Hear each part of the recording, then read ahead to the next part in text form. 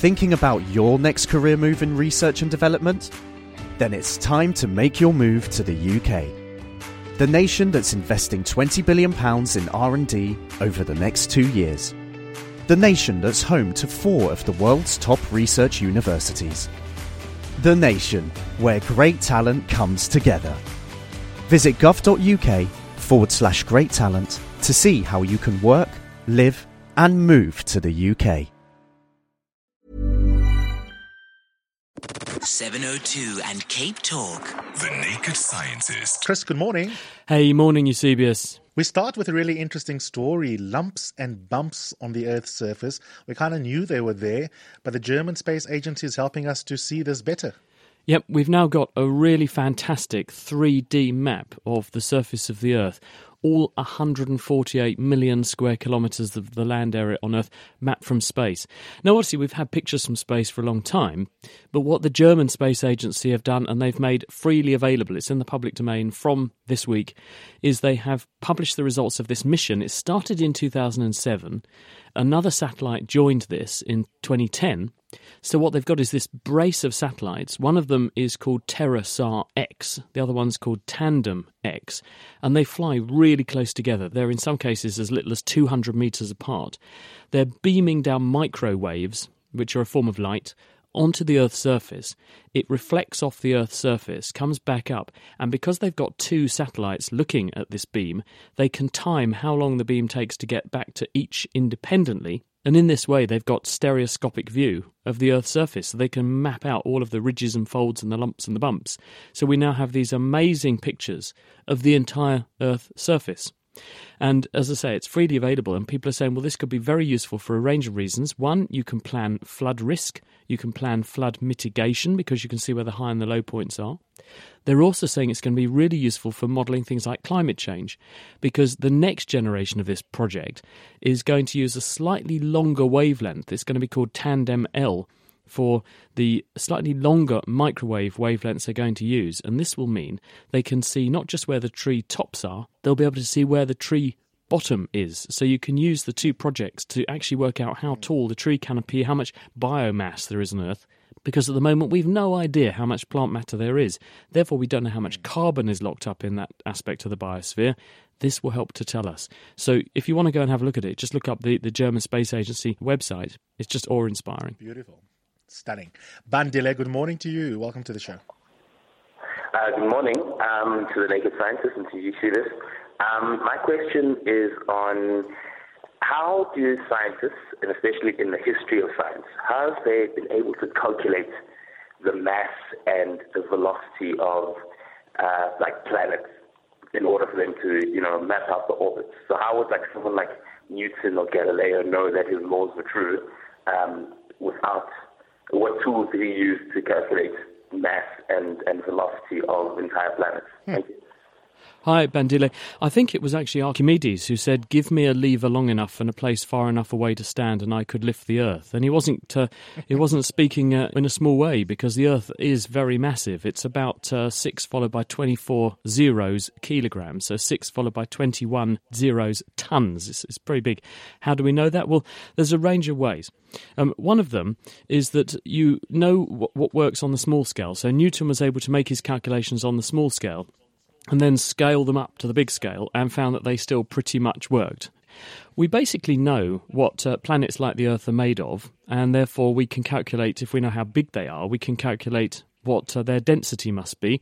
So we can do all these sorts of calculations by inference, and then we can prove them by actually doing further experiments. So basically, people like Newton, very bright guy, worked out these things on paper on the small scale, extrapolated them to the big scale, found they still worked, and then said, there you go.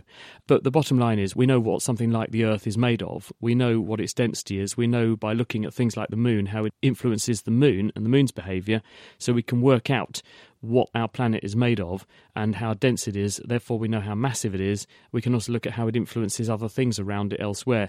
And as a result of that, we can work out whether or not we've got the maths right, which it would appear we have. Jane, good morning. Welcome to the show. Good morning. Hi, Chris.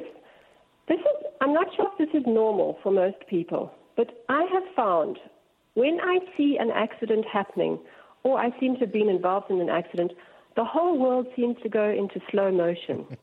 Does that happen? Lovely question. Hello, Jane. I hope you don't have too many accidents, but this is a real phenomenon, and psychologists have been studying this, and they wanted to know whether there really is a distortion of a person's perception of time, or whether actually something else means that, in fact, time doesn't slow down, but we think it has. Now, one theory that psychologists have is that when we go through life, we're storing a sequence of mental images and memories about the things that are happening to us. Now, when we end up in an exciting or a dangerous situation, you engage a part of the brain called your amygdala, which is you have one on each side. It's the size of a small coin in the brain. And this network of nerve cells is your fear center. And it profoundly affects the way we behave. It's also very profoundly interconnected with the memory circuits in the brain. When we go into a dangerous or fearful situation, because there's an opportunity to learn from that situation and to make sure we don't end up with history repeating itself, the amygdala increases the density of memory storage. In other words, it encourages you to enrich or profoundly increase how much attention you pay to the things that are happening, and therefore how many memories you lay down. When you therefore look back over the situation, what you see is a very thin memory record of what had led up to the event, but then a very dense, rich series of memories corresponding to the event. And so your brain, because it roughly knows how many memories it's storing over a period of time, we speculate that actually because there's a much richer record corresponding to that time when the fearful thing or the dangerous thing or the accident happened, time must have slowed down because we see so many different facets and so many memories laid down corresponding to that thing. So time didn't really slow down, but your ability to analyse what happened is richer because you have a richer information store. So your perception of what happened during the time has changed. And psychologists have done other studies where they've actually got people doing things and they've engineered into the study that if time had changed for those people, their perception of time had changed in real time, they would have experienced the thing differently, and people don't. So it looks like it's our recall of the event after the fact, and the fact that we have a richer memory record that makes us think that time slowed down. It didn't really slow down. We didn't process differently at the time. We just stored a richer memory of it, which made us think that time must have gone slower. Robert, welcome to the show. What is your question? Quite simple. Close to home, sodium chloride, table salt. Is it bad for our health, or should we avoid it? Hi, Robert. Well, this has been a bone of contention for a long time. There have been a lot of studies across the whole world looking at many different cultures, many different genetic makeups and geographies, and the trend would appear to be that the more salt that you eat in your lifetime, the higher your blood pressure ends up being. Now, we don't know why this is. What we do know is that it seems to increase the volume of blood in circulation, which in turn increases the blood pressure. But whether the salt causes that or whether the salt does something else that then causes that, actually, we don't know. I interviewed a scientist earlier this year called Dominik Müller, who's working in Germany, and what he has been doing is experiments on mice where he shows that if you feed mice a high salt diet, it changes the makeup of bacteria in their intestines because the bacteria eat what we eat. So if we eat something different, the bacteria eat something different and they change. He finds that when you change those bacteria, you can give mice high blood pressure, just like you can humans. But if you give the mice probiotics, and specifically things like lactobacilli, which are in a lot of these yogurt drinks, you can mitigate the blood pressure elevating effect of a high salt diet. So this puts the cat among the pigeons a bit, because is it the salt directly affecting the body and affecting the amount of blood and therefore blood volume that causes the high blood pressure? Or is there something else going on? Is the salt affecting your microbiome, the bugs that live in you, and are they then doing something? Perhaps they're changing the way your immune system works.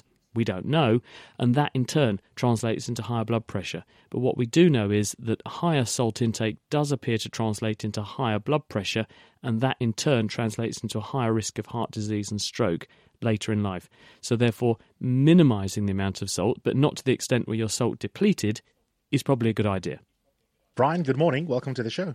I just wanted to ask the Naked Scientists, they have been studying, life science and all of those things about the primates and stuff. So we've been researching and trying to find one of the latest findings of some primates sort of like transitioning into humans, and there's been really, really hard, not even one video. So I just want to ask, maybe he has some insight as to, is it still happening? If not, why is it not happening, the transition from primates to humans and stuff like that? And if he may, why is it that when you give a dog a scorpion or a spider, it gets very aggressive?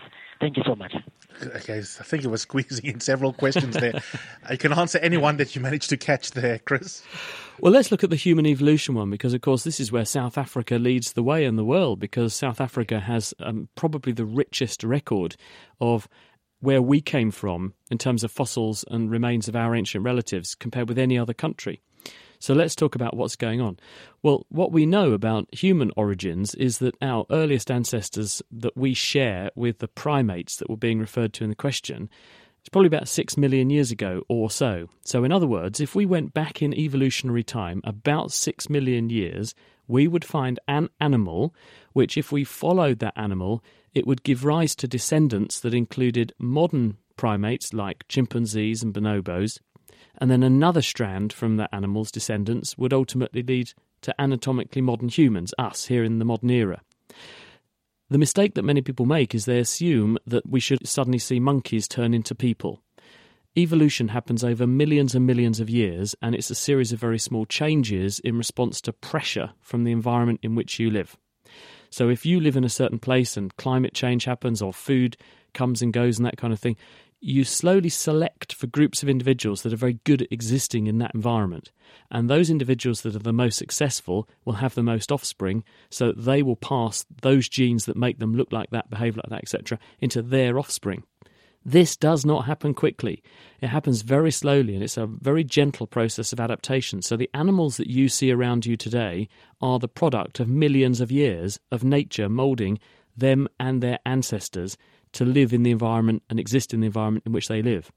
So we do have ancestors which we share with chimpanzees and monkeys. We even have ancestors that we share with jellyfish, but you have to go back billions of years to find those. But we're all interrelated, and we know that because of the genetic code.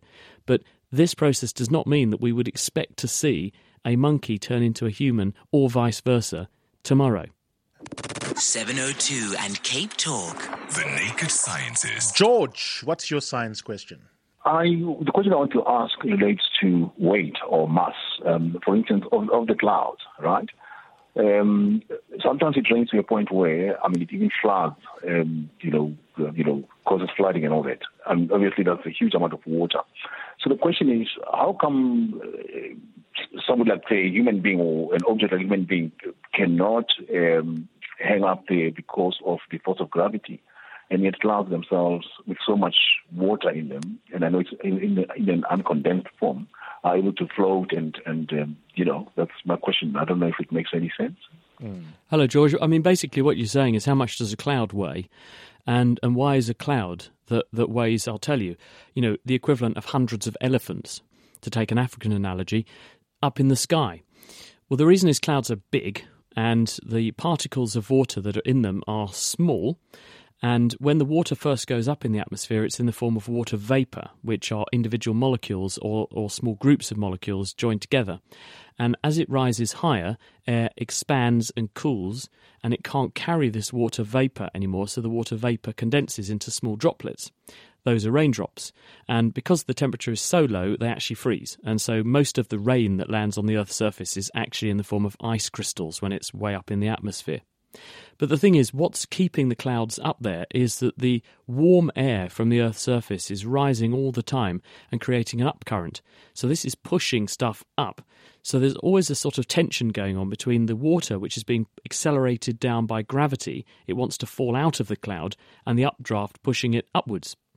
And as these ice crystals get larger and more numerous as the cloud grows, and more water is added because more damp air rises from the Earth's surface, then eventually you get to a threshold point where the acceleration due to gravity on those mass of water in the cloud is greater than the updraft, and the water begins to fall.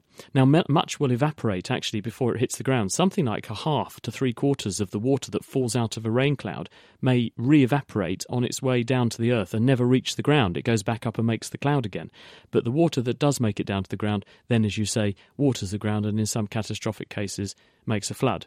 But that's why the clouds, they are enormous. They weigh, there are millions of tons of water up there in clouds above the Earth's surface, but they're in the form of tiny particles, which are ice crystals being held aloft by updrafts. And it's only when the cloud has to become even more massive, or you try and make the air rise higher, and you condense more water out of the air and make those particles bigger than the updraft is capable of supporting, that's when the rain can come down. Let's take one from social media. Here's a question from Dane for you, Chris. I've got deja vu around this one, but I don't know the answer. I think you've answered it before. Why do cockroaches almost always end up on their back when they die? Well, I think you're more likely to find them that way. One reason for this is that the back of a cockroach is a nice curved shell, and it's a fairly stable surface. So if you flip a cockroach over, then it's probably going to stay like that because it hasn't got legs to flip itself back the other way once it's on its back, so it's much harder for it to turn over. So when a cockroach ends up in its death throes, if its legs happen to work on one side but not the other, it might end up falling onto its back, and because it's dying, it can't right itself or doesn't bother to right itself, and the relative stability of it being on its back means it's more likely to stay that way. That's one reason. Another possibility is that as the animal dies and goes into some sort of rigor mortis, its muscles might contract on one side more than the other temporarily and actually ping it over. And then, of course, it's dead and it won't move from that point. So you're going from a position of relative instability, legs that move around and push a body up and down, to one of stability, which is harder to reverse, a flat shell with it on its back. So I think you're more likely to find them on their back when they've died, just because of the fact that it's a more energetically stable situation to be in, and it's less likely they're going to get flipped back over again. Eve, you've been holding on. Thank you for your patience. What do you want to ask? I'm interested in the hurricanes. We've seen recently the devastation that's now, and especially this week, caused up in America and those islands. But we also know that these hurricanes originate in Africa. So I want to know, why is it that Africa never sees those hurricanes and it only moves up in one direction? And are we likely to ever see that happening to us, taking climate change into consideration? Thank you, Eve. Hello, Eve. Well, actually, hurricanes form over water. They're powered by warm water. And what I was talking about earlier with rising warm air, that's critical to a hurricane. So what happens usually, and the reason America is often a victim, is because the Gulf of Mexico, down where Florida is, gets heated by the sun at the equator over the summer. And as the water temperature goes up and up and up, eventually you get to a point where the water is nice and warm, and the warm water is warming the air above the sea. Warm air rises because it's less dense. So the rising, less dense air, also carrying some water with it, goes upwards, and something has to come in to replace it. Of course, that's cold air, which is coming in from further afield across the planet's surface. The planet's spinning, so the air that gets pulled in to replace the hot, damp, rising air over the Gulf of Mexico is coming from the surface of the Earth, and it's itself spinning. And as it moves in towards this one small place where the air is all evaporated up in, where the air has all risen from, you're taking air that was spinning in a giant circle around the Earth, and you're making it move in a much smaller circle in just one place over the Gulf of Mexico. And because of something called conservation of angular momentum, which is that once something is spinning, unless a force acts on it to stop it spinning, it's got to carry on spinning.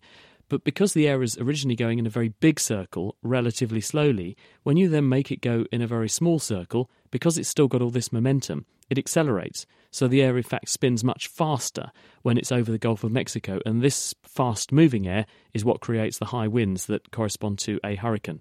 And the hurricane then migrates usually north up the coast of South America, up the coast of North America, away from the equator, and does all that devastating damage. But the minute it goes over land, because it's that rising tide of warm air and damp air coming off the sea surface, because that's cut off once it's over land, the hurricane will stall and go away. Now, that shouldn't happen in Africa because the geography is quite different. And obviously it's a massive land area, and it's much harder because you haven't got all that water to feed the hurricane. But you can still have very violent storms, as anyone who lives in Joburg and likes thunderstorms will know only too well. Clyde, good morning. The question is twofold. First of all, how does one determine how high above sea level you are at different places on the Earth? And secondly, what is actually happening in the air pressure going from sea level to high up on the mountain, for argument's sake? Thanks, Clyde. Okay. Well, we know that the Earth is a ball, and the sea clings to that surface owing to acceleration due to gravity, which is pulling the water onto the Earth's surface. The land would be covered in water if we were not above sea level for the most part, but there are some inland areas where there are depressions which can be below sea level, but because the land's in the way, the sea hasn't got there. There are some areas of the sea surface, though, which are higher than they should be, and a really good example of this is if you go down to Antarctica. Because there's an enormous amount of ice sitting on the land in Antarctica, that ice has mass, and that mass is gravitationally active, so it actually has the effect of pulling down into the South Pole a big bulge of water, which it holds around Antarctica. So that actually keeps the sea level artificially a bit lower around the rest of the planet than it otherwise should be. Now, the other question that was asked was about air pressure. When you're wandering around on the Earth's surface, the pressure on you, because of the column of air above your head going out into space, is about 10 tons on every square metre. So it's like having an elephant standing on your shoulders. It's very, very large. And we don't feel that because we're used to it and we've got air pressure pushing in on us all the time, so we've adapted to accommodate for that. But as you go up in the air, the amount of air above you is dropping. And if there's less air above you, there's less mass of air above you, and therefore there must be less pressure of air above you. And this is why the air pressure falls as you go up in altitude. And as you go up in altitude, because the air pressure falls, the air expands, and because the air expands, the air gets thinner, and because the air gets thinner, there's less oxygen molecules per cubic metre at the top of, say, Mount Everest than there is at sea level, and that's why you have to breathe a lot harder or take supplementary oxygen with you. Dennis, squeeze in your one as the final one. I'm troubled by paradox. So say that the light from the furthest star takes 15 billion years to get to Earth. Does that mean that the universe is actually double the size? Because otherwise, how did the light travel in 15 billion years and the universe continues to expand? Yeah, hi Dennis. This is a tricky one to get your head around, but if we imagine that the universe, as Stephen Hawking suggested, began from a very tiny point source. This is his work with Roger Penrose from the University of Oxford at the beginning of his career. So the Big Bang is a point source which then begins to inflate the universe, and the universe grows at various rates and becomes this enormous bubble that's blowing up. Then if we look at distant objects in the universe, we see that the light coming to us from them is stretched out, and it's stretched out because the universe is expanding, and we can work out on the basis of how fast the universe is expanding, how far back in time these objects must be, etc. And that tells us the universe is in the region of 13.8 billion years old. So in other words, the light that has been travelling towards us has been travelling towards us at the speed of light for 13.8 billion years. And we can still see it. So yes, the universe is expanding as a bubble. The light has travelled through space corresponding to 13.8 billion years of space travel at the speed of light to get to you. So that's the size of the universe between you and the object that emitted that light. Thanks, Chris. We'll do it again next week. Have a beautiful weekend. Thanks, Eusebius. Thanks, everyone. See you soon. Bye-bye. Thinking about your next career move in research and development? Then it's time to make your move to the UK. The nation that's investing £20 billion in R&D over the next 2 years. The nation that's home to 4 of the world's top research universities. The nation where great talent comes together. Visit gov.uk/great talent to see how you can work, live and move to the UK.